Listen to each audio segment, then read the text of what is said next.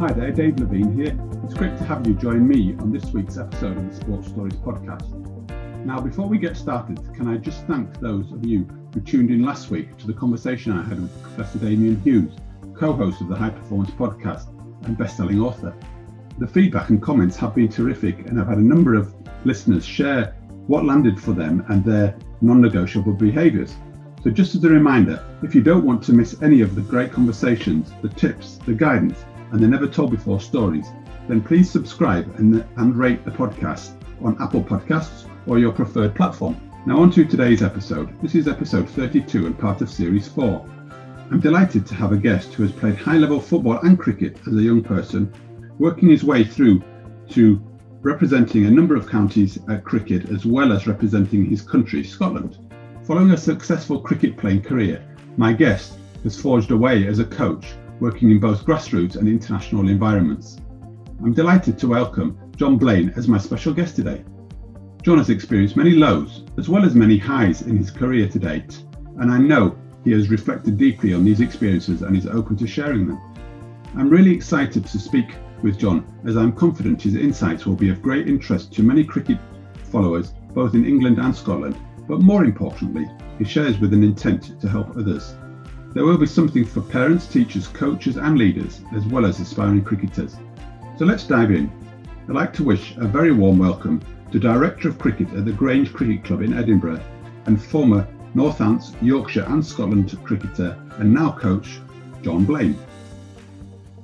Well, John, thanks for joining me today on the Sports Stories podcast. It's really appreciated. I was looking back, and our journey goes back over 10 years or so it's been quite some journey. Really appreciate you giving up the time, but you know what, I know you pretty well. Some of the guests listening in might not know you as well. So can you give us a bit of an intro to who you are, but also include, you know, what was your introduction to sport and cricket? Oh, it's a big question that. Who are you? You know, I think I've spent the last, what am I now, 41? I've spent the last 41 years trying to find out who I am, and I don't think you ever know who you are, you know, but you're always sort of heading off in a direction you think's right. My introduction to sport, Dave. So where I was born and bred in a small town just outside Edinburgh called Pennycook, and we lived on a semi-detached house which overlooked a cricket pitch. And I mean literally overlooked it. So our back garden, there was a fence, and then through the fence was the cricket pitch. So that's where I had sort of the freedom to move and climb trees and you know, join the cricket club and then, you know, kick a football around. I had a huge circle of friends in the area, and sort of the cricket pitch was the hub of the activity. So I guess that's where sport started for me. Yeah, I guess the 10,000 hours was already in the bank by probably the age of 10, you know. So yeah, it was a real free learning for sport. Did your dad take you, or was the family involved in it? What was the kind of your family involved? Yeah, well, mum and dad. I mean, I think it's really important to say at the outset, mum and dad have just been, you know, colossal in their support throughout my career. But you often reflect when you're looking back now, and you know, I'm not a self-indulgent person, but I've sort of taken a bit of time to reflect the last few years as to what it was that sort of you had in place to get you to where you are today. And you know, I sort of look back and look at the role that mum and dad played. You know, mum was sort of, you know, happy if I was fed, watered, and happy.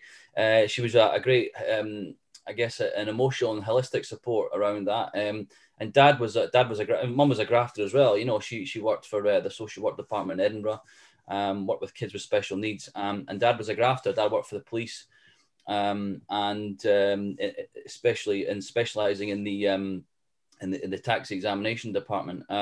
So dad was a grafter, but he was around and he was a member at the cricket club, and mum and dad were a member at the cricket club. So he played a bit of sociable cricket. I went across there and sort of got involved when mum and dad were around the club. Dad played football when he was younger, so he always had an interest in football. I knew that. So, but I guess when I was sort of starting to understand my relationship with them, they weren't actively involved in sport. They were just mum and dad, you see. But and I was just with them. But, you know, as you get older, you start to understand, especially my dad, his background to sport. But it was a really interesting upbringing. And I think looking back, the right ingredient, you know, the right mix. When you say right ingredient, right mix, what does that mean for you? Well, I think the early part, Dave, there is no right and wrong, okay? But for me, it was right. And I think that's the key, you know. I was very lucky to have circumstance. So the circumstance of being on a cricket pitch over the fence, a liberal way to life, a sort of a free approach to go in and learn my sport, self-learn. I had the opportunity. I think opportunity is key as well. I've talked about the volume, you know, I had the freedom to go and just do the volume, you know, self-teach myself, self-taught. And then as I sort of came to the cricket club, they started to employ a professional player coach. And there was one gentleman, Philip St. Johnson from Barbados, who he was really my first encounter with a cricket coach. And so I've done all this volume. I've had the opportunity. The circumstance was right for me. And I've now got this add-on of this specialist coaching, the understanding, become a student of the game. That was just a really potent mix. And then, you know, going back to the support mum and dad, it was just all there. And it wasn't a forceful support. It was a sort of a scaffolding support. You know, I was just there if they were there, if it was needed. And then when my football started later, actually. It was a friend who, I went to Boys Brigade and played football there, and I was in goal. So my mum laughs, actually. We used to get beat 19-0, Dave, you know, and I'd come home, mum would say, John, can you not be the goalkeeper this week? You know, but anyway, I loved it. I didn't see the result. I just loved the opportunity being out there. And then it was a friend of mine who lived down the road. He played for an official team in Edinburgh. And historically, the boys in my town would always go to this other club. And this guy sort of went to a club outside of town and went to the one in Edinburgh. And he said, do you want to come along? So I went along to this club called Edina Hibs. You know, they were based in Edinburgh. And they were from quite a rough part of Edinburgh, you know. And anyway, so I went along and I played a year above myself. So I was a year young. And I took it, you know, like a fish to water, and I enjoyed that. So football took a different path, but I was very self-taught initially, you know. But with cricket, it was, as I say, it was self-taught, but I got coaching earlier at cricket. What's this thing about self-taught then, John?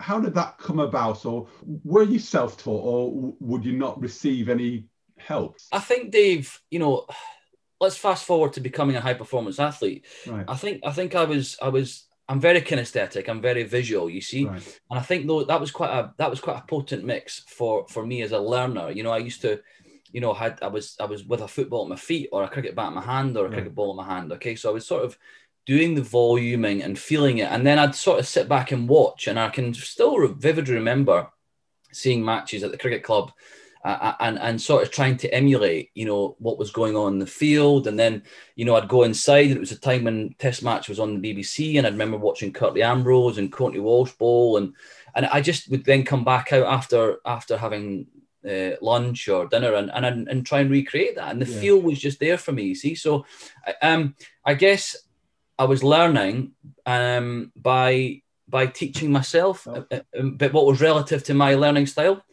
You know, there's often as a coach, and that's one of my key things now, looking forward as a philosopher, as a coach. There's no point me trying to work with a player, but not understanding how they take on information, you know, and whether that is audio, visual, or kinesthetic, you see. And I think that's key in the whole picture, really. So your circumstances really sort of fed into your preferred way of learning and working. Yeah, and you know, was I lucky? Did that happen by chance, or was it created? You know, and again, you know, I'm a parent, and we've made the decision to move back to my hometown. But the reason I made that decision, Dave, is I knew the benefits that was available for my children and where it would fit into the bigger picture. So, you know, mum and dad had my sister. She was born in Edinburgh at the top of a flat, high-rise flat. And then they moved out of Edinburgh, which is, you know, circa 13 or 15 miles out of town, for, I guess, a bit of space, a front and back garden and some more rooms and so on and so forth. But, you know, looking back, that was quite an astute decision for them as parents to create an environment that allowed me and my sister to sort of flourish, you see, and understand as well that, you know, in the city, in the rat race that is Edinburgh, it's often really sort of busy and hectic. Whereas you move out of town, it's a bit more relaxed, and there's a bit more opportunity, and there's a bit more circumstance. And then, you know, as I say, the coaching and the support came along laterally. So I've very much taken that approach with my children and my family now. We've moved to an area back home. We've got that support with my family around, but they've certainly got the circumstances are just right now. The opportunity is there for them, and it's up to myself and my partner to give them that volume, you know. And over time, you just trust the environments they go into to have that coaching. Wow. Well, John, when did you recognise that environment and that time and that space actually really made a huge impact on you? Yeah, I don't think you realise at the time. You don't understand at the time. You're just, and I think that's looking back now. You have huge respect for your parents because they were able to sort of not keep you, because children can often have their own mind, but they sort of, supported me in that environment and trusted that where I was being brought up. I didn't see it at the time. You know, I was just in the moment, really. And I think that's where the major part of a coach or a parent is important, where they see the wider picture, they see what that person is involved in a minute, and the importance of keeping them there. Or letting them fly, you know. And do you think your parents were really conscious about that move, or did they just do it and the circumstances again proved to be lucky or work, or did they actually think, right? Well, you know, if you have a Sunday afternoon coffee and a cake, or a coffee and a sandwich with mum and dad, and you know, sitting in the living room, and you talk to them about why they moved away from where they were, some of those messages will come through. You know, they talk about well, first and foremost, again, back then, you know, they didn't have money. They had to work hard for their money. So they moved out of town. They got more for their money out of town. But then they'll talk about the opportunity. You know, we didn't live at the top of a high-rise flat. We had front and back garden. We had space at the back. We had a town to go into. There was schools there for you and your sister. There was clubs around. And so they may not see it at the time. They might have done. I might be doing them with just this justice, but actually, it was a genius move. You know, it was a genius move. And actually, so I've taken that learning into what I've done in the last 5 years. And I love it how you're sort of connecting all of that big environment and context stuff and how that's really shaped and influenced you. And I wonder now, though, you know, what would we say and how would we support individuals that aren't as lucky as that and don't get that? Because that must really impact. You know, it's clearly had a huge impact on you. Yeah, it has. But I think sometimes the struggle is the learning as well. You know, I'm not saying I was privileged, because that's not the way I was. I think sometimes, you know, so let's flip it the other side. And I'm probably fast forwarding here, but I'm involved in football coaching as well as cricket at the minute. And I have been in the last 5 years, come back to my football. And I understand that there's a lot of children from underprivileged backgrounds, you see. And so that's the role of me as a coach, to identify that first and foremost they're in a difficult situation, but actually you can use that struggle and that challenging period to be their learning, you know. So there's no right and wrong here. It's just, I guess the essence is understanding the person, the circumstance, and that's the skill of the person who is behind them. You know, to facilitate that. In a nutshell, then, John, in that sort of, you know, in your early teens and moving through the formative part of your career there, where you were saying you were playing a bit of football and cricket, they seem to be running parallel there. You know, how did you manage that, and which one, you know, took off, or did you play them both for a period of time? Well, I think the beauty is you never really feel you're good. You know, you just do it. And then my football career took off. There was quite a good coach in Edinburgh who coached at one of the major clubs in Edinburgh, a club called Hutchison Vale, which I'm now back at. Now it's one of the strongest football clubs in the UK for youth development, and has been for, goodness, the last 40 years. And he came and approached my dad, and my dad knew him through work, and he said, "Look, does John want to come and play at Hutchison Vale?" And I went there, and from the age of 13 right through till 15, we won everything. I mean, it's not about winning. We wiped he built a team that was the best in Scotland. We often went to England and dominated as well. a number of players were involved in senior teams and went on to had professional careers at the highest level. So football was very much the sort of thing for me. And I guess the way Scotland set up, football is the thing. You know, rugby's sort of coming on and hockey's improving and cricket is also improving, but in terms of its participation numbers, but football was always the thing. So that was my obvious route. And then cricket was respite, Dave. You know, I mean, so football would sort of finish in whenever it finishes, and you know this. You've got a young son. You know, you sort of, when does it finish? Do you think it sort of continues on into summer? But when it finished, the feeling of actually kicking off my shoes and going out the back to the cricket pitch and going into the nets and having that sun on my face and that freedom again. But yet having that fitness, Dave, and this is an important thing, because I often reflected, why did you turn into a fast bowler? Having that incredible level of fitness that I had as a footballer, it moved into my cricket. And then, you know, with football and the coach I had at football, he was very detailed, he was very organised. And I sort of, I guess, self-taught myself into my cricket. And then the coach came along at Pennycook Cricket Club about, I think it was 12 or 11, 12. And that's where it just sort of, you know, moved on. And then I had a very clear decision to make about, do I choose football, do I choose cricket? Because. And how old were you then, John, when you were having to make that decision, do you think? I was about 16, right. 15 and a half, 16, just turning maybe 16. I had been climbing the ranks in the cricket, and Cricket Scotland had a director of cricket called Jim Love, and Yorkshiremen will know Jim Love. Jim came up to Scotland, and I was selected for the South region. Now, Scotland at those times was split up into 4 regions: North, South, East and West. The North were strong at cricket. This is youth level. The West were strong and tenacious. The East were from, should we say, privileged independent school background. The South were farmers. You know, we're from the borders. We're from Melrose, Galashiels, Pennycook. And we were in the South, you see. And we were sort of conjured up and went to this festival at one of the most prestigious independent schools in Edinburgh called Merchiston. And I was 12. And I was 13. And it was under 13 festival, and I terrorized those kids. I was bowling, you know, bouncers and not to sort of be self-indulgent, but I did. And the then coach Jim Love came up to my parents and said, "I'd like John to come forward and trial for Scotland under 13s." Now that was never heard of. You know, someone coming from the borders to play cricket for the national team was unheard of. I was up the inside, Dave. I was, you know, I came up the inside. And then.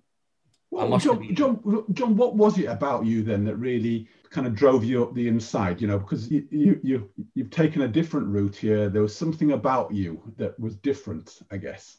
Yes, and that you know, historically cricket in Scotland was played in the independent sector, and was sort of had this snootery and clothes shop around about it. And looking back on that, when Jim Love came in, Jim blew that open. You know, Jim blew that open. But I think with me coming from the South, there was always that underpinning of my football background. You know, come on, let's get into this. Okay. And then I had a sheer determination, Dave. I had a sheer determination to make it and cause make a real difference. And that's the bit I'm really interested in, that sheer determination. Where does that come from? How did you build that, grow that? Did you develop that, or is that an innate thing for you? I think it's innate. You know, again. I mean, look, don't get me wrong. I did develop that over time through my hundreds and hundreds of sports sessions that I did. But I think, you know, knowing my mum and dad and knowing the characters that they have, you know, both have determination in slightly different ways. You know, and mum's a sort of a quiet, goes about her business, is a woman of steel, is a doer. You know, Dad's got an intellectual determination. He's a really astute guy. He's a grafter at heart. You know, he's worked hard. And I think that comes from, I guess, a genetic side. But then you get that circumstance, you get that opportunity level, and it just comes to the fore. Mm-hmm. And I was hell-bent, Dave, on proving people wrong, you know, that the South was. So I came through and I did really well at this festival. And it got to a stage where I think Jim Love said to my folks, "Look, I'd like John to go down to Northamptonshire for a trial." Right. When I was 16 at the time, all involved in the Scotland pathways. I actually made my debut for Scotland at 16 years old, playing Benson Hedges cricket. You know, and then, I mean, I'll go on to that in time. But I then had a decision to make. I had gone through the football ranks, and I was I was involved professionally at Hibernian, and I went to assign sort of basic forms there, and then I moved across to Falkirk and went to Falkirk and played there for a year as a young professional. So I was doing professional football, and then I had this opportunity to go and try out professional cricket. And John, did you feel that they actually really complemented each other? Because you and I both know that there's big debates, isn't there, in the sport world around actually when do you specialise in different sports and and focus. And it sounds like you've actually taken two sports to quite a high performance level for quite some time, which it sounds brilliant. Yeah, it sounds brilliant. But the struggle was hard, at times. But they did complement each other and they bounced off each other. The respite of cricket was good for me. And I guess I was probably learning it more of a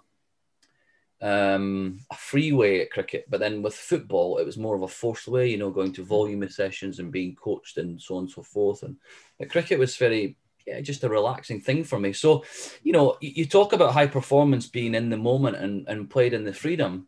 I think when I played cricket, that's why I really was suited to the higher performance, because that's how I learned. That's how I learned. I played in the moment. And I always say, look, I don't think I was been good enough at football. I was a student of football, so I was always captain, and I played in defence, and I saw the game strategically, and I was able to help others, and my communication was very good. But I think my general skill was I wasn't as good a passer as others. I could header, I could sort of tackle, but I wasn't as good as the guys around about me. But the coach saw my real value in being this facilitator to organise. Whereas at the cricket side of things, you talk about strategy. When I was younger, what strategy? I just run up and bowling. The ball's there, I'm going to hit it. I didn't. So it's completely different viewpoints, I guess I'm really drawn though to the fact that the one that you probably ended up excelling in is the one you felt like you were in the moment and played more freely and learnt more self-taught, which is kind of ironic, isn't it? But it is ironic, Dave, and I this is my conversation I have with a lot of parents. A lot of parents will push is the word, actually, because it is push. A lot of parents will push their children towards an environment they think's right, they think suits them. Okay, kids will migrate towards the right place for them, okay, but have to have that scaffolding around about them. So it's a difficult sort of pushing, but it's an interesting way to sort of how you maneuver them towards the right environment for them.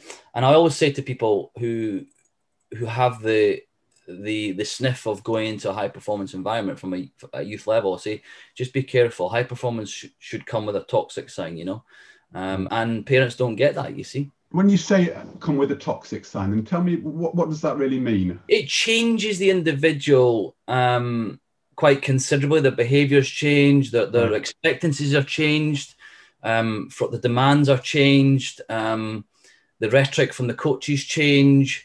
It just changes it can, Dave, and it's only taken now that looking back, I have a different personality that I had to operate in a high performance world to I have now.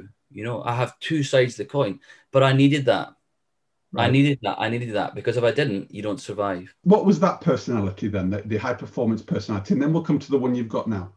Very driven, very selfish, very cutthroat, very straight, very black and white, very disciplined, organized, and someone who I guess I wouldn't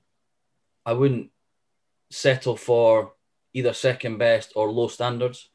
Just that wasn't in my it wasn't in my mindset. And I think where I got it wrong as a player, I often got it right.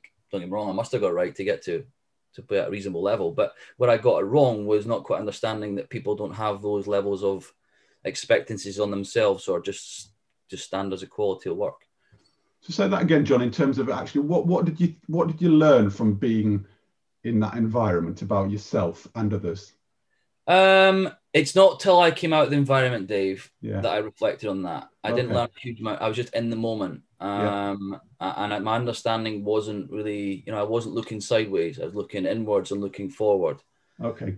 And I think that it was only until I came out of high performance environments, I looked back and I thought, that's why that happened. And that's why you behave like that. And you shouldn't have done this or you should have done that. Does that make sense? You know, so I think that's where, and it's ironic, you know, I talk so candidly about having good coaches and good role models in my early part of my year. As soon as I went professional, I didn't have good coaches. And I mean that. I didn't have good support network. You know, mum and dad who were there for you are all of a sudden, you know, 400 miles away. You know, you don't want to lean upon them because you're now in this professional environment. With all due respect, they don't quite understand things. So you then do things how you see it. You play the game how you see it. And you get things wrong and you learn, you know. But, you know, as a coach now, I'll often pull up people for one, their behavior, and two, things that I see, because and I highlight them. You know, I say, look, guys, you have to understand the ramifications for what you do here, not only performance, but also in you as a brand and you as a, you know, I'm talking from a high performance point of view here. Yeah. So John, when you were in that environment and you said, look, I didn't have really great coaches and my support network sort of started to disappear a bit or became more distant.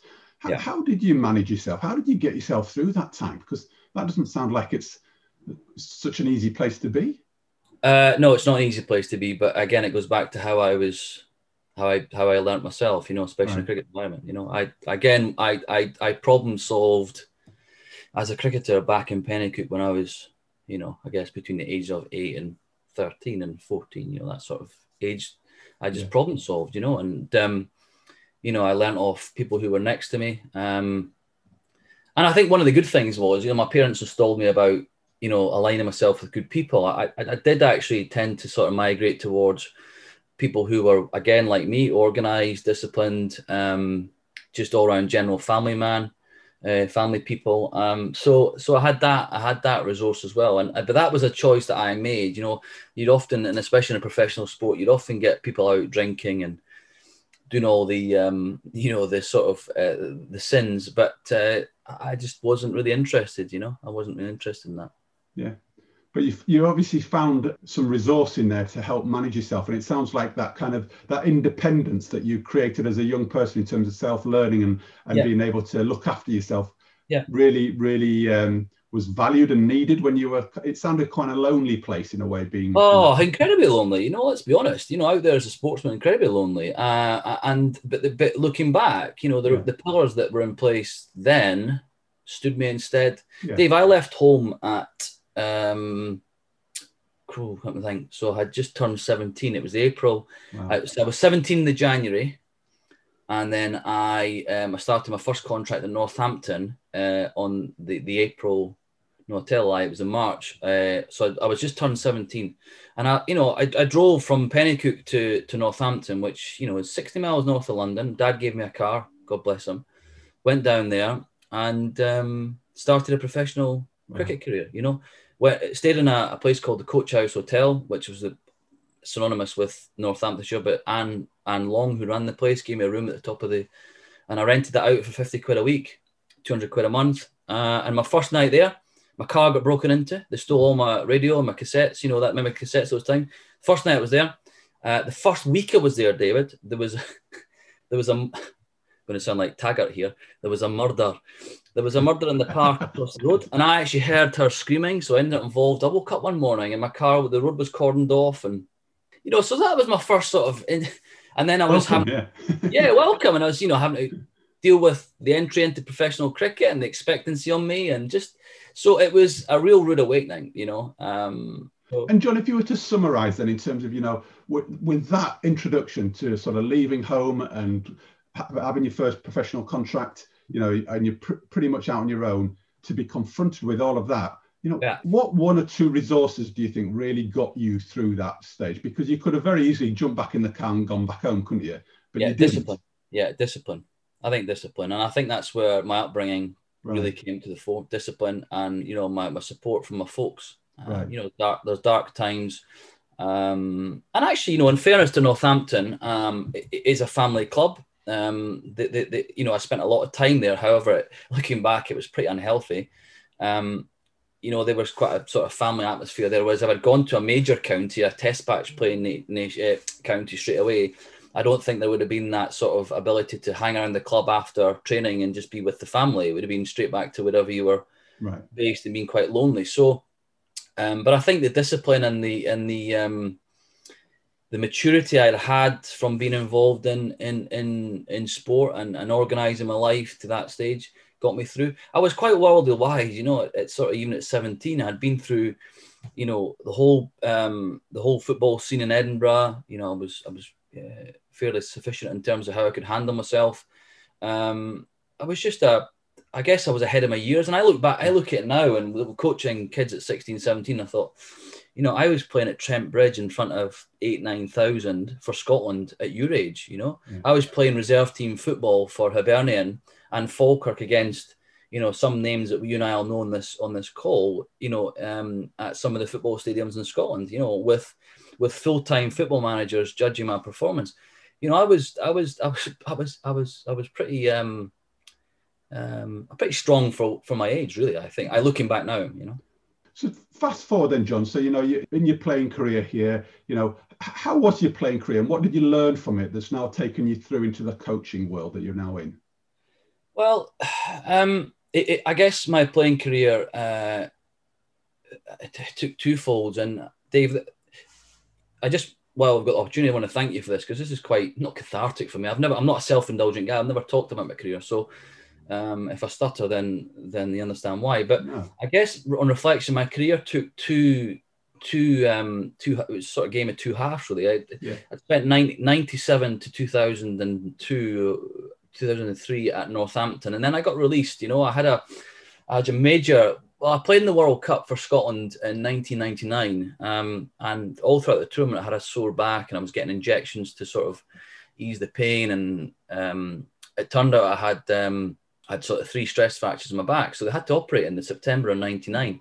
So I had a major back operation, L5-S1 fusion. So I had a career-ending injury, but yet, you know, I had this huge operation in a cast for, you know, from sort of my right down in a cast for the best part of it, you know, 8 months, and then, you know, walking after a year. And then, so I had that. And then, so I had a real struggle to get myself back to fitness again. And then I got myself back to fitness, got to where I was. And that was all, I had one physio who helped me, but that was all self-led.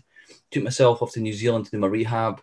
And then eventually I think I just never really recovered the freedom that I was as a bowler. And I went, I left Northants. They released me at 2003, and I sort of went back to the drawing board, went back to Edinburgh, right. You know, and then I got a call one day from, I trialled at a few counties, got a call one day from David Bias at Yorkshire, and he said, I want to speak to you, John. So I went down to Yorkshire, and Dave said to me, John, he says, you played against us in 2002, he says, and I was blown away by your sheer pace, he said, and I nearly bowled out Yorkshire in the second innings of a match at Headingley once, in a championship match, and it was the quickest I've ever bowled. And David Ripley, to this day, who was the keeper at Northants, has kept to, you know, some of the world's greats. He said to me, it's one of the quickest spells he's ever kept to. Anyway, Dave said, I'd like to sign you. And at the time, I needed an opportunity, so I took it. And it was a really pivotal moment for me. So I went to Yorkshire in 2003, and then went through to sort of 2008 as a player. So I had a really strong 5 years there. The first year at Yorkshire, it was incredible. And I was seeing a huge county club based to what and different to what I'd been at Northants. You know, I'd walk into a newspaper shop, and the guy behind the counter would know you, and he'd know your stats. And whereas, you know, in Northampton, it wasn't really a thing, you know. So this huge, I mean, the biggest cricket club in the world, the supporters and all the rest of it. So a real eye-opening experience for me. And then after I finished at Yorkshire, I guess I just had 5 years there. I was getting a bit older, and I went back to Scotland and started to play again. I was playing back for the Scotland team, and I got a call from Stuart Regan, who was the chief executive at Yorkshire at the time, and said, John, have you got a minute? He said, would like to speak to you. And I said, Stuart, I left sort of a year and a half ago, you know, my as a player. No, as a coach. He said, would like to come down and talk about a coach. Would you come to Scarborough? So I went down to Scarborough, drove down overnight, and then had a meeting with himself, Martin Moxon, and Steve Oldham at Scarborough. And we talked about the coaching role, and the coaching role was to sort of run the academy with Steve Oldham and be Steve Oldham's assistant bowling coach, club bowling coach, with a view to Steve retiring in 2 or 3 years' time. And that was your first introduction into coaching? And that was my first introduction to coaching, Dave. I didn't have, I'd done my badges. I'd done my level 1, 2, and 3. Right. But, I hadn't done a huge amount of coaching. It was interesting, Dave. I said to them, I said, what is it that's attracted you to me, And there was an instance in the indoor school at Yorkshire one day where one of the senior pros took some throws off a junior pro, and he was a test player. And I was a player at the time, and he took the throws, he hit the balls, and turned around and walked out the net. And I turned around and said to him, "Oi," and he was a test player, a famous cricketer. And I said, "Oi, wait." He says, "Oh," I said, "Well, hold on." I says, "That kid's not your slave." I says, "Pick the balls up." I says, "And more importantly," I says, I've noticed this about your batting." And he listened to me. But Steve said, and Ian Hughes at the time had said they'd seen that, they'd sort of remembered that. Anyway, and then so I guess that was a real moment in time. But I hadn't been actively coaching. I had been doing a little bit, but nothing. I'd been working with the academy kids when I was a pro, but that was it really. So I guess they were choosing on personality. Did you think there was a coach in you though? Did you know that coaching was where you were going to go? And probably when in your playing career did you start believing that coaching might come next? Well, I didn't think about coaching, but I knew there was a gene in there that wanted to help people. Going back to mum, mum's upbringing, mum looked after kids with special needs. I used to give up we used to do a thing called respite, where we'd have kids with cerebral palsy coming to the house over the weekend, and I'd give up my bed for the children to stay, and I'd sleep with my sister or I'd sleep on the floor, and there was that sort of helping thing in our family. Yeah. So I knew that was in me, and then strategically going back to my football, I could see it. I remember I was centre half and I'd be saying, you go there, you do that. No, don't do that. I'd be sort of doing that, you see. So I guess I had that in me. And then I had this huge opportunity, you see. And that's how it came about. But I knew I had that desire to help people. And what did you learn then, John? You said you mentioned that whole going back to Yorkshire being quite pivotal in terms of both your playing, but also more so your coaching now. Because at the start of your coaching journey, how did you become a coach? What sort of coach did it start making you? How do you become a coach? That's a good question, isn't it, Dave? It's how do you become the coach? And what sort of coach did you become? Have you become? Well, I think you sort of you get given the position. People inherit positions, or get given positions, people get given positions, but there's also you can earn a position. So I could have been given I was given the role of academy lead and assistant club bowling coach, but in essence, I didn't have the credentials to fit that. You see. In time, what I learned was that you have to earn the credentials to get the position, you see. And I think my struggle to earn the credentials was my greatest learning. What happened throughout that period at Yorkshire was one of my biggest learnings. So, now I fast forward to where I am now, I've got various positions and roles, but I think I've earned the right to have those positions, you see. And all that's between the bookends is incredibly compelling and really self reflecting for me. It's been a brilliant, a difficult time from when I took the job at Yorkshire to now, but it's been a really good learning for me. And John, and the coach that you are now, then, if you were to reflect back as to your playing days and the various coaches that you mentioned, both good and bad, throughout your whole career, because you've said there's periods of both, what have you learned or what have you picked up, do you think, that's really is making you the coach you are? I'd like to think that I'm a holistic based coach, Dave, in the regard that I understand the individual I'm working with better, and understanding their experiences, their learning types, their background, and just all of the above. I feel I'm equipped with the toolbox, and it's the sort of coaching toolbox cheesy line, but I do feel I've got the toolbox that I can use to work with that individual. So going back to when I first started off my coaching career, I probably didn't understand the individual but enough, and then probably didn't have a toolbox to sort of support the person. But now I feel I've got both through just circumstances that have happened to me. And then looking at the coaches that I guess didn't think were great, you know, I almost pity some of them now, because I know they, one, didn't understand the person, and two, they didn't have the toolbox. You know, they were sort of just bumbling along, and then we're just in the situation because they found themselves there, and weren't ready for it. You know. Yeah. So I go into a situation now, and I know that I have to be ready for that situation. I won't take it on unless I'm 100% ready for it. Two, I know how I'm going to do it, and three, I mean, I know I have the confidence and know that I've got enough behind me to sort of to do the job. It's been a real interesting journey, and hopefully throughout this conversation, Dave, that you'll understand that things that have happened to me in my career and in my life have affected to where, I guess, like we all have, it makes me what I am today, you know. And I haven't even touched on, you know, my challenges with Scotland in the World Cup and why I left the camp the day before a World Cup. I haven't talked about the reason for leaving Yorkshire and what happened there. And those two pivotal times in my career, both as a player and as a coach, were just huge. You know, I've only talked about the sort of periphery stuff. So I think ultimately I'm in a really quite strong position for what's happened to me. So out of all of that then, John, what plenty of turning points and pivots, and you know, I think you really epitomise what the sort of Sports Stories podcast is about, because I think clearly from hearing your story, life's not linear. You know, it's gone all over the place, and you've picked up so many different experiences. And I'm hearing some of the harder experiences also might have been some of the best experiences in terms of learning and opportunity.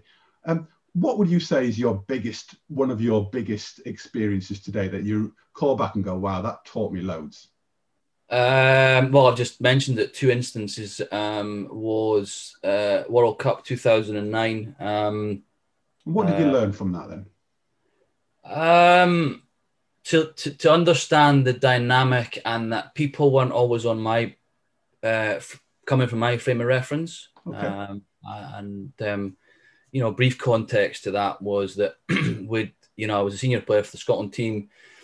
We'd gone to a World Cup, T20 World Cup in England, but previous to that in 2008, we'd been to a World Cup 50 over World Cup qualifier in South Africa. We hadn't performed. There was sort of a new coach had come in. The group were self-policing, and we were at the top of the associate world. The group was self-sufficient. The coach tried to come in and change it. And, you know, being a coach now, I think he probably tried to do it his way, which is categorically the wrong thing when you have a group that are so experienced. We didn't qualify for the World Cup, 50 World Cup. So we went back to the UK.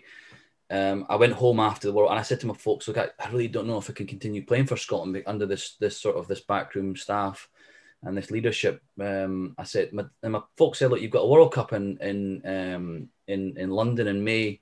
Just go to that and enjoy it, you know. So they changed captain. Gavin Hamilton phoned me and said, look, Blaney, I'd like you to be my vice captain. Would you do that? I said, look, Gav, absolutely fantastic. I said, but let's get back to old ways, you know, shirt and tie or chinos and polo shirt, you know, no flip-flops, buses leaving on time, a little bit of discipline. Back to the cricket that we used to play when we were self-policing, sort of when we're leading the Associate Nation. And I didn't join up with the squad in London until sort of a couple of days before the tournament started, because I've been at Yorkshire doing my stuff there. And we played, I remember, we played a bounce match against Bangladesh at John Paul Getty's ground in London. And we were on in the afternoon. I think the first game on was New Zealand against Australia, and we were on against Bangladesh in the afternoon. So there was like a Verve Clicquot tent.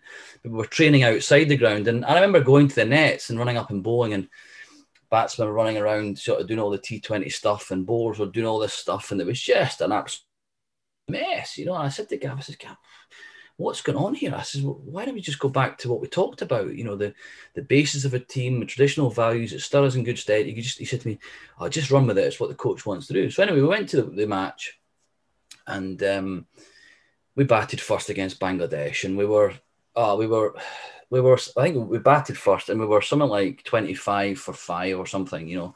And I just looked at Gav, and anyway, there's a gentleman came in our team back in middle order and got us up to a total 140. Anyway, I sort of took the new ball for the second innings and bowled this sort of wide first ball of the game, wide off stump, and it got hit over third man for 6, and then I bowled this slightly foolish ball next, and it got driven for 4. So first 2 balls are gone for 10, and my third ball I bowled a bit straighter, and the batsman just knocked it back, knocked it straight. Tamim Iqbal just knocked it straight back to me. The next sort of 4 balls just knocked straight back. And I thought to myself, if I bowl it straight, he will just try and play me properly. Okay. So I thought to myself, it's quite clear cut this. And that's my takeaway from high performance sport, that actually it is quite clear cut. It's almost like you can read the story. Mm-hmm. So anyway, they won the game in the last over. And I don't know if you remember the coach at Hull City, the football coach, who sat the players round in the circle and pointed. Remember, he sat them down and did that. So we got called across to sort of the Verve, in front of the Verve Clicquot tent, which was really quite busy. And I'm thinking, we're not going to do our team debrief here. So we did. We sort of sat down, and the coach stood over us and started to give it. And he was sort of addressing the problems, and I was like thinking, this is ridiculous. This is like schoolboy stuff. So I looked at Gav, and Gav looked at me, and I said, Gav, I thought we were just going to police this ourselves and go back to. He just went nothing. So anyway, the coach said, does anyone want to say anything? And I put my hand up, and he went, I don't want you to say a thing. And I was like, okay. So I looked at Gav. Anyway, I said to Gav, when we get back to the hotel, I want to speak to you. So we went back to the hotel. And I remember we got back to the hotel and there was a wedding on. There was nowhere to go to have a chat. So we got in the foyer, ended up in the kitchen. And I remember the sort of chef was there sharpening his knives, as we were having this heated conversation. I was like, Gav, look, I thought we were going to get back to basics here. We're going to get back to policing it ourselves. We're losing the identity that was, Anyway, he said, well, do you know what, Lenny? If you don't like it, he said, you know what to do. I says, well, do you know what to do, Gav? I says, I really can't operate. And I went to my room and I took my gear off and I jumped in a taxi and I got the last train back to Leeds. And in essence, I walked out. And to this day, Dave, I still remain, because I sent an email to the board when I was driving back on the train back to Leeds, stating the reasons why I did it. And that email was pulled out subsequently. And the points 10 years later have come to, I said, you won't understand on the email I said, you won't understand the ramifications for what's happening now till 10 years down the line. Anyway, so, but the point was, that moment in time said a lot about me as a character to a lot of other people outside. And it's taken me a long, long, long time to recover, to sort of grow again after that. However, I stood up for what I believed in, you see. Yeah. So I missed the World Cup. And then, fast forward to 2011, Yorkshire first team are relegated from the first division, and there's a sort of I didn't know the sort of a political landscape at the club between certain coaches that's gone back for an umpteen years at play, and a restructure needs to happen. I'm sort of collateral damage to that, and as you know, sometimes in industries, one just can't go, everyone has to go. So there was a restructure. At the time, I was second team coach, academy coach, bowling coach, and everybody went. 5 coaches all went at once. And it was hard for me at the time. And I had a follow-up conversation with Martin Moxon about the whole thing. And he just said, look, John, I'm so sorry, but it just had to happen that way. But the learnings from that, Dave, have just been so compelling and so developmental for me, from both circumstances. And I'm sorry to labour the point, but it's part of. And I think you really highlight for me, that sometimes these really difficult situations, when we can grow through them and look back on them, inform who we are, and I just hear some of the words that I pulled out there are the importance of standards for you. And, that's something that's driven right through your philosophy and your style, and as a player and as a coach, values are also coming through really strongly here in terms of who I am as a coach. And, I'm really curious now as to how those experiences really help you formulate the teams that you have and how you develop players, because values and standards are really, really key. And the last one, and I like working in threes, as you know, is also really fundamentally what's sport and cricket all about. And actually, you talk there at the top level is about sometimes just going back to the basics. And actually, if we do the basics well, connected to good standards, we perform at the highest level, and enjoy what we do. And there has to be something that underpins everything within the individual, but also collective as well. So you sit in these team meetings and they come up with these sort of things that they put up on the board. Yeah, I get that. I understand that. But what the facilitator doesn't understand, that each person in that room has their own set of standards, has their own set of criteria, has their own sort of framework, and that's where the fatigue comes in a coach, is that, often coaches will try and draw a blanket over a group and facilitate it like that. That the fatigue from a coaching point of view is not only the volume you do in terms of throwing or setting up or volume sessions, it's getting around everybody to understand their framework and understand their point of reference, within what you're trying to create, you see.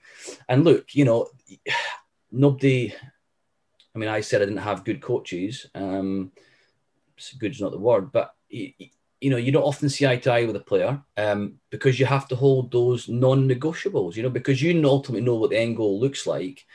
You have to say, look, I'm sorry, but that doesn't quite fit into what we're doing and saying and trying to be and all the rest of it. And I tell you what, this, Dave, the higher up the ladder you go, the more self-indulgent that international athletes can be. Very rarely do you get, or high performance athletes can be, very rarely do you get someone who has a real broader thinking, because the pressures are so high. If they don't do it, then no one else is going to do it. And it's a dog eat dog world. So yeah, I just love it. I've always had a good conversation with you, because we talk along these lines. There's not everybody understands it, because it's a deeper conversation to have. John, in hindsight, looking back, and I know that's a wonderful thing, and I know you've shared some stories there which I know are really difficult for you, and you've worked really hard over the last 10, 15 years in exploring them. Is there anything that you wish you'd have done differently in hindsight, or are you kind of happy that you've done what you've done and learned from it, both the good and the bad? Oh, look, Dave, I think if I hadn't have had those two pivotal moments in my career, then I wouldn't be where I am today, and I wouldn't have the reflections and the learning. So yes, I regret what I did, and my folks told me at the time, walking out in the World Cup and the sort of message it sends out, they told me at the time, but I was stubborn. But what they fail to understand is that stubbornness is what's got me through umpteen challenges previously, So but do you know what, Dave? It is a story to tell, and this is the first time I've had a chance to talk about it. I haven't spoken about it. I've kept my counsel. I've gone through the right avenues, spoke to the people that would understand. And the learnings, as a 41-year-old man now with some incredible experiences, and I know I sent my CV sadly to you to say, Dave, if you want some background on what I've done in my life, here it is. I sort of looked through my CV the other day and I thought, oh my goodness, you've actually, for a 41-year-old man, done quite a lot of stuff. You've done a huge amount. And it's quite a compelling story, but the learnings within that is what's made me today. So in answer to your question, I wouldn't change it. Well, John, and I'm blown away by it, because the experiences and the exposures you've had to so many different places is phenomenal. And the thing that really warms me, if we go right back to the beginning, actually, is that philosophy that you talked about quite a lot early on in the conversation around actually really trying to understand the people that you work with. Because I have a sense of actually throughout your career, different people, some really tried to understand you and some people didn't understand you, and actually the takeaway. The Christian in me wants to think that, and again, I was brought up in a Christian background, but the Christian in me wants to think that they didn't want to understand. They didn't have the ability to understand me, and I think that's the great skill of a coach, that, you can often come from your point, you have to go and try and understand the individual. And that's what I do now. Dave, I work at grassroots football, cricket, right through to international high performance, and I had contact with both sports at that level, and I enjoy it. I feel comfortable in operating in all environments, and pros and cons for working in different areas, but I feel able to cope with it now. So it's been a real learning experience for me. But sometimes I find it hard to sort of encapsulate it into into an hour podcast, or even in a few lines on a piece of paper, or even a CV, because that doesn't tell the full story. Well, and I think again, John, that's probably the beauty of why we're talking about sport and people development, because you can't encapsulate it in a short 1 hour, can you? Because there's a lot of ins and outs and complexities to the world we are. And I think, and actually, is that not why we do the job we do in terms of people development and coaching? Because it is complex, but the rewards are phenomenal, aren't they? The rewards are phenomenal, but you come home, Dave, and you sort of take the jacket off and you take your whatever it was, and you throw it down, and you think, I've really had a day there, I've really had a bad day, but actually it is what makes you, it's the struggle that gives you that chapter in the book and allows you to sort of have the nice chapters, and I mean, I know we're sort of bringing it to a close here, but my kids come home and we're sitting having dinner, and around the dinner table, your kids will ask you 25, 30 questions in a circle in sort of a 30-minute, 25-minute window, and you're constantly giving the answers and putting things in boxes for them, and that's what you do as a parent to make them understand what's happened in that day relative to why it's happened and so on and so forth. As a coach, and as often as a coach on your own, you have to find the answers for yourself. You're asking yourselves the question, you're going, I've got no one really to ask the answer to this. I've got you as a real mentor and a real shining light, and I've got my folks. But in fairness to my folks, sometimes they don't understand what I do because it's sort of moved on to a different level. I've got a coach mentor in football, and I guess I've got various colleagues in the cricket world. But often you find yourself on the own trying to find the answers, Dave. What does that mean? Where does that fit into that? Why has that happened? I'm going to draw a bit of a parallel here, though, John, because I understand what you're saying, but actually, for me, that's been a real thread through all of your career. You've gone out there and tried to find your own answers. You've been, one of the threads that you talked about a lot for me was I'm self-taught.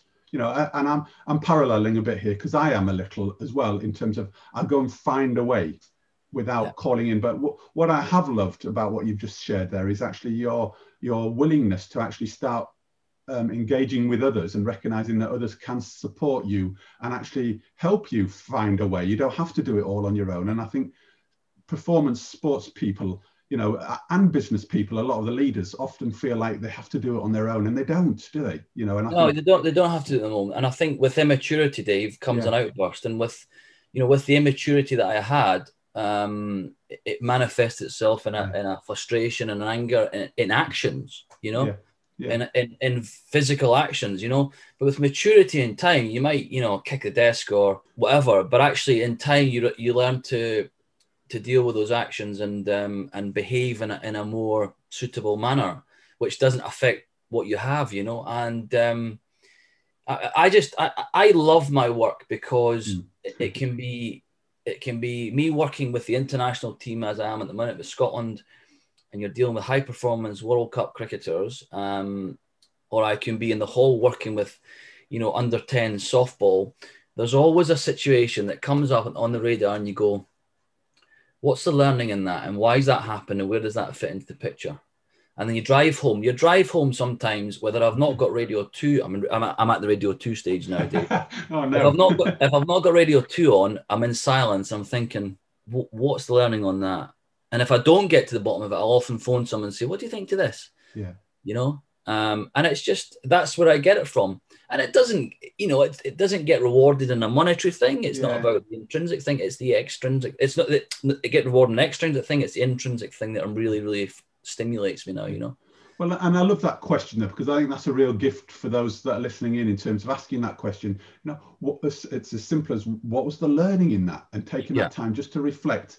Because for me, that's probably something that I've seen throughout all of your career here. You often were asking yourself the question whether I'd performed well or not so well, but what was the learning in it? What was the learning? What can I take forward from this experience? I have, so at the club I work at, the Grange Cricket Club, director cricket there, and I set up a Grange Academy, and that's sort of based on my template of my time at Yorkshire. And it's been in the situation 5 years, and I'm in it with a good friend of mine, Dr. Raj Routray Macria. Raj is a doctor. His wife is a doctor as well, and they're involved in high performance across Scotland from a medical background. They're two incredible people, and I mean that. Their practitioners are brilliant, but they're incredible people. And him and I, and often his wife, will have a discussion around just that, and it's a really stimulating place to be and work out what it's all about.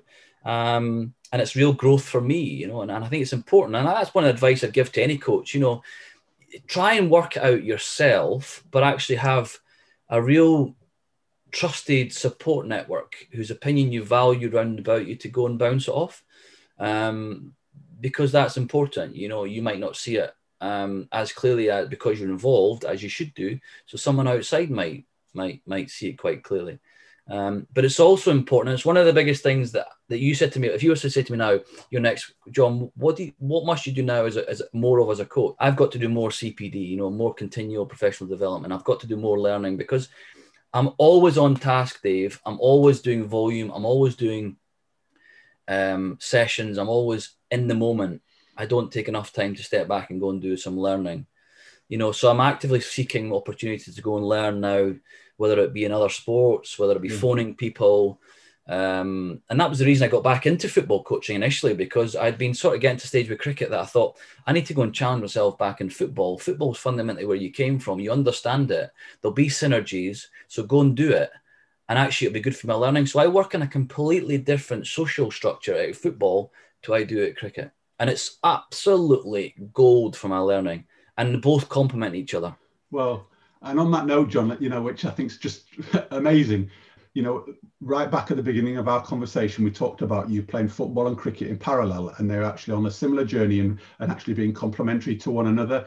And look, you know, 30, 40 years down the line, where are you now? You're actually back coaching both football and cricket, whereby probably they're complementary to each other in terms of they're actually supporting and helping and driving you on, which I think is just an amazing story and a great sort of positioning of how different environments can really enable and support and push you on in terms of your development. Well, which is just Dave, we haven't talked. We've talked previously about environments and sort of engendering that culture within environments. And I did my level 4 piece on changing cultures, and that was a real, you know, authentic leadership as well. I did an element on that as well, but that was a real sort of eye opener for me. How do you change a culture? What do you do? What does an environment look like? What does an authentic leader look like? I did all that as well. And environments for me are key, and what you encouraged within that and the growth. And I mean, we've looked at individuals there and talked about individuals, but we haven't even talked about the environment and the culture you create. And that, you know, going back to my home life as a young kid, you know, that campfire was always on at home. That sandwich was always on the table. That sausage roll and beans was always in the kitchen, and there was always that campfire at home to go home to. You know, my philosophy now as a coach that any environment you have, that campfire has to be on for the athlete to come back and touch base with you. You know, and they have to have that ability to get around that campfire and just so. Yeah, I mean, there's so many elements to Dave. We could talk all day. We have talked all day before. I mean, some of our meetings were 4 and 5 hours. I know that. But, you know, on record, through those difficult times, especially at Yorkshire, you were colossal. And your work, Dave, supporting a coach is immense, you know. So thank you for that, just on record. Well, I appreciate that, John. And thanks for being so open and honest. And as I say, I know you have worked with some of those issues throughout your life and continue to do so. And I think that's what we all are doing. But just thank you for being so open and honest.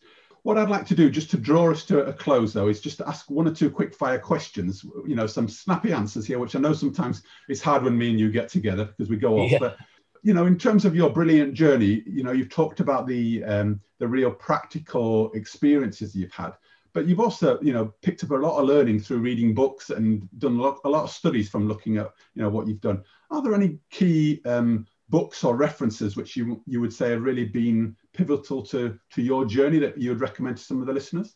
Oh, books, Dave. I'll be honest with you, I'm not a book person. No, okay.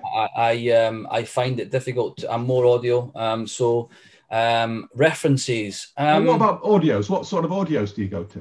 Yeah, I go to podcasts. I go to people who have had varied journeys. You know, I don't particularly go to mainstream stuff in terms of leaders. I go to people who have got quite a wide and varied. But again, it's something I need to improve on, Dave, because it really does stimulate me.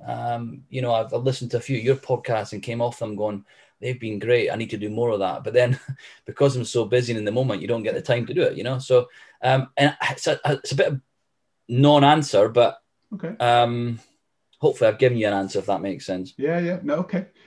I always ask this question because I think, we're in the working world here. You're in performance sport, but I also see what you're doing is running a business, in terms of actually running the Grange Club and, the development around that. Crucially, John, how do you prepare yourself physically and mentally to be the best you can be on a day-to-day basis right here now? I think it comes from a level of discipline and organization, Dave. I think as a coach, the volume has to be up there. I'm not criticizing anyone else, but if you're a coach, which you're a facilitator of others, you cannot get away from the volume. So you have to have the discipline to go again and go again and go again and go again. So I guess it's a discipline that I really underpin myself, and the organization. I was always one, and I still am one, for having things in line. I have a really supportive family at home and partner who is organized here. And from my state of mind, that's really quite crucial. I couldn't go out to work if I knew things weren't in place back at home. So I guess the organization, the discipline is key for me, Dave. Yeah. And it allows me to then go and be the best product, the best model of me that I can be. Yeah. And if things are, if things are a little bit muddled and a little bit not organized, I don't feel I'm at my best. I've got to spend a bit of time getting organized to then go again. So there's a real planning thing then, isn't there? If I plan to prepare, then I'm good to go, aren't I? And I think it allows me a freedom of thought process as well. Brilliant. To sort of to think clearly. Brilliant. Okay, just a couple more then. You've also mentioned along the way, key pivotal points. Are there 2 or 3 people that you would refer back to and say, wow, those people stick with me as being crucial and pivotal in my journey in terms of influencing you? Yeah, Dave, I think it's important that at the outset, I mentioned my family, mum and dad, and my sister. She brought a humour to. She called me golden balls, and she used to. Well, she did. She grounded you, and my sister's a real salt of the earth. She would give you a last penny girl, and she used to say, when Dad was running me around all the country and Mum and Dad to football and cricket, she used to say, just remember, I've got a netball match this weekend, and she was never sport minded, but she'd say, so I'd come out from football and we'd be having Sunday lunch, and we'd be sitting there and we were talking about the football, and Angela would just sort of pipe up. She'd say, I won my netball this morning, so we just laugh, but she didn't have a game of netball, but anyway. But so my family are important at the outset. Sister played a really good role in that. I think from a coaching point of view, there was the West Indian guy, Phillips and Johnson at Penicuik, the cricket coach, Jim Love, who gave me an opportunity. And I think that's key as a coach. You have to have someone who, 1, believes in you, and 2, give you that opportunity. And then, there was a football coach at my football club called Ricky Graham. Was brilliant. Again, the completely opposite end of this coaching spectrum, but brilliant, dedicated, loyal, hard, knowledgeable. And then you sort of go through your life as a professional player. I didn't have a huge amount of support in terms of as a player coach, as a player. I didn't really align myself. And then I got to Yorkshire, and I started to pick up a higher level of coaching there. Steve Oldham, who was at Yorkshire at the Bolingbroke time, he was an incredible coach. In fact, one of the best cricket coaches I've ever seen. He was brilliant for me as a player. And he gave, I got an opportunity to sort of come to Yorkshire as a coaching staff. So he was pivotal. But the opportunities I had to mix with people in the cricket club that I was brought up in, and subsequently in life have been pivotal. Have been important. Great stuff, John. And I know it's a tricky question, because I know, especially for someone like yourself who really does reflect back on and sees the roles that different people have played in your life, it's a big question. But I can really see that some of those people have opened doors at the right sort of time, and made a difference to you. So thanks for sharing that. My last question then is, you've shared your story here. You've been really open and honest, shared some stuff which I know has been a little bit tricky at times for you to get your head around. But I really appreciate that, because I think that's what this is all about. It's sometimes cathartic sharing our stories, but I think many people can really resonate with the ups and downs and the highs and lows, and people will aspire to have journeys through sport, whether it be as a player or a coach or an administrator, or learn from your environment. So John, you've talked about your CPD and your development. Whose sports story might you like to hear that you haven't, or like to delve a little bit more deeper that might really help you or be of some interest to you?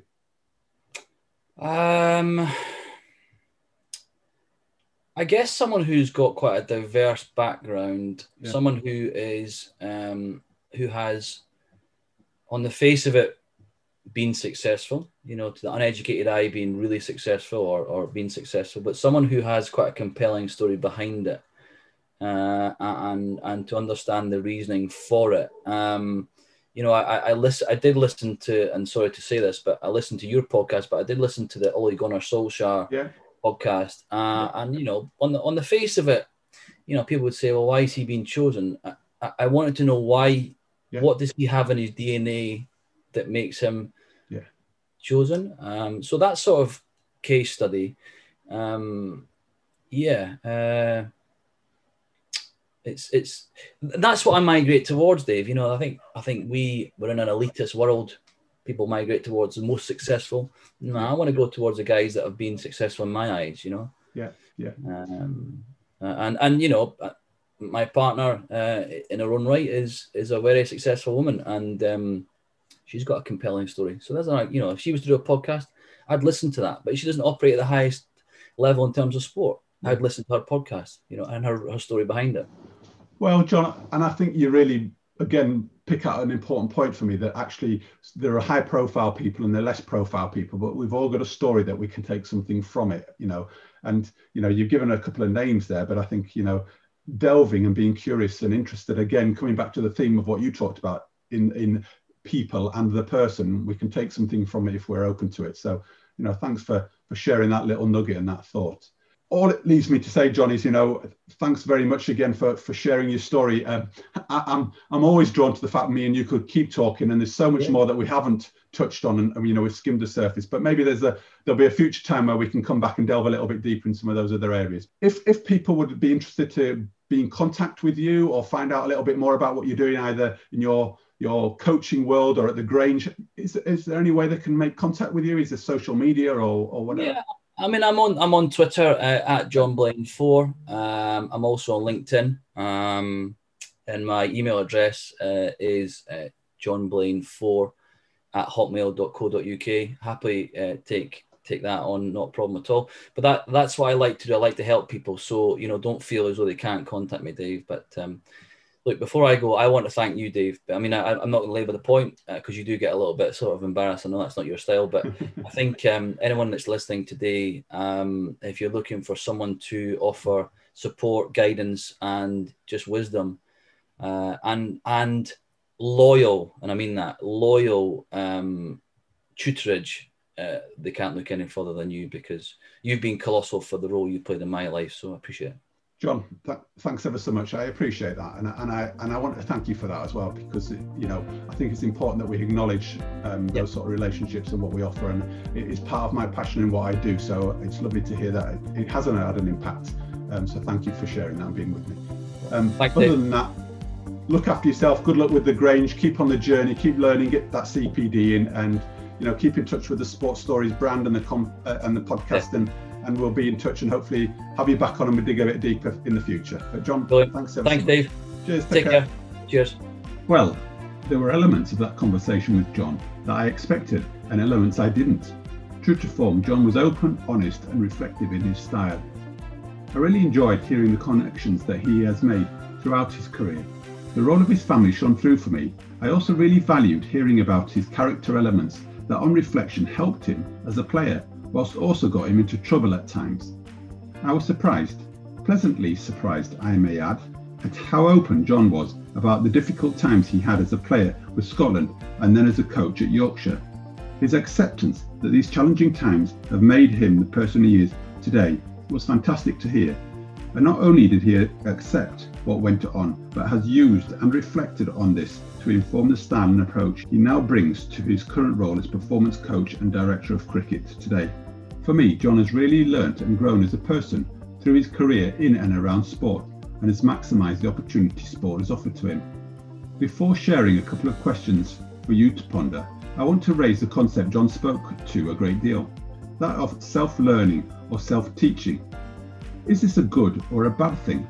Does it prevent or hold us back as individuals from seeking and asking for help and support? I know it has hampered me in the past. So on to a couple of other questions for you to consider. What strategies do you have today that have helped you in the past but no longer help you now? How can you change these strategies? And the second question, linked to what I mentioned a bit earlier, as John says, you don't have to do it all on your own. So who do you call on when in need of some help and support? Who is in your trusted support network and what is missing from it? Over the next week or so, take some time to really consider these questions. For me, taking responsibility to act on your reflections from these questions, as well as those posed in previous episodes, are what it takes to move towards becoming the best versions of yourself more often with great skill. So take the first or next step now. Now, as a quick reminder, we are working on some great content for the Sport Stories Academy and working in collaboration with some amazing individuals who have incredible and memorable sports stories in their own right.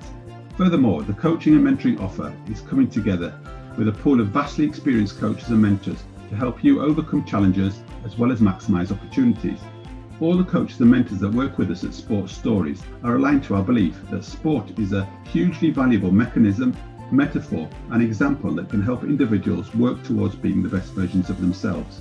So this leads me on to how you don't miss anything we are doing at Sport Stories and how you can maximise the value to you. Have a look at the website at www.sportstories247.com. You can subscribe to this as well as access all the podcasts, learning gems and courses there too. I would really appreciate it also if you would be kind enough to leave a review or a comment on Apple Podcasts or with your favourite podcast provider. As you know, this is really valuable in helping other listeners find the stories, the content we are sharing. Having a group of dedicated followers and listeners really helps us develop more for you. So please do what you can. So to those that have tuned in, shared or provided comments and feedback, thanks ever so much. It's great to know we are making a difference and offering great value to you. And lastly, a big thanks to John for being such a great guest today. And to finish off, I do hope you have a great week.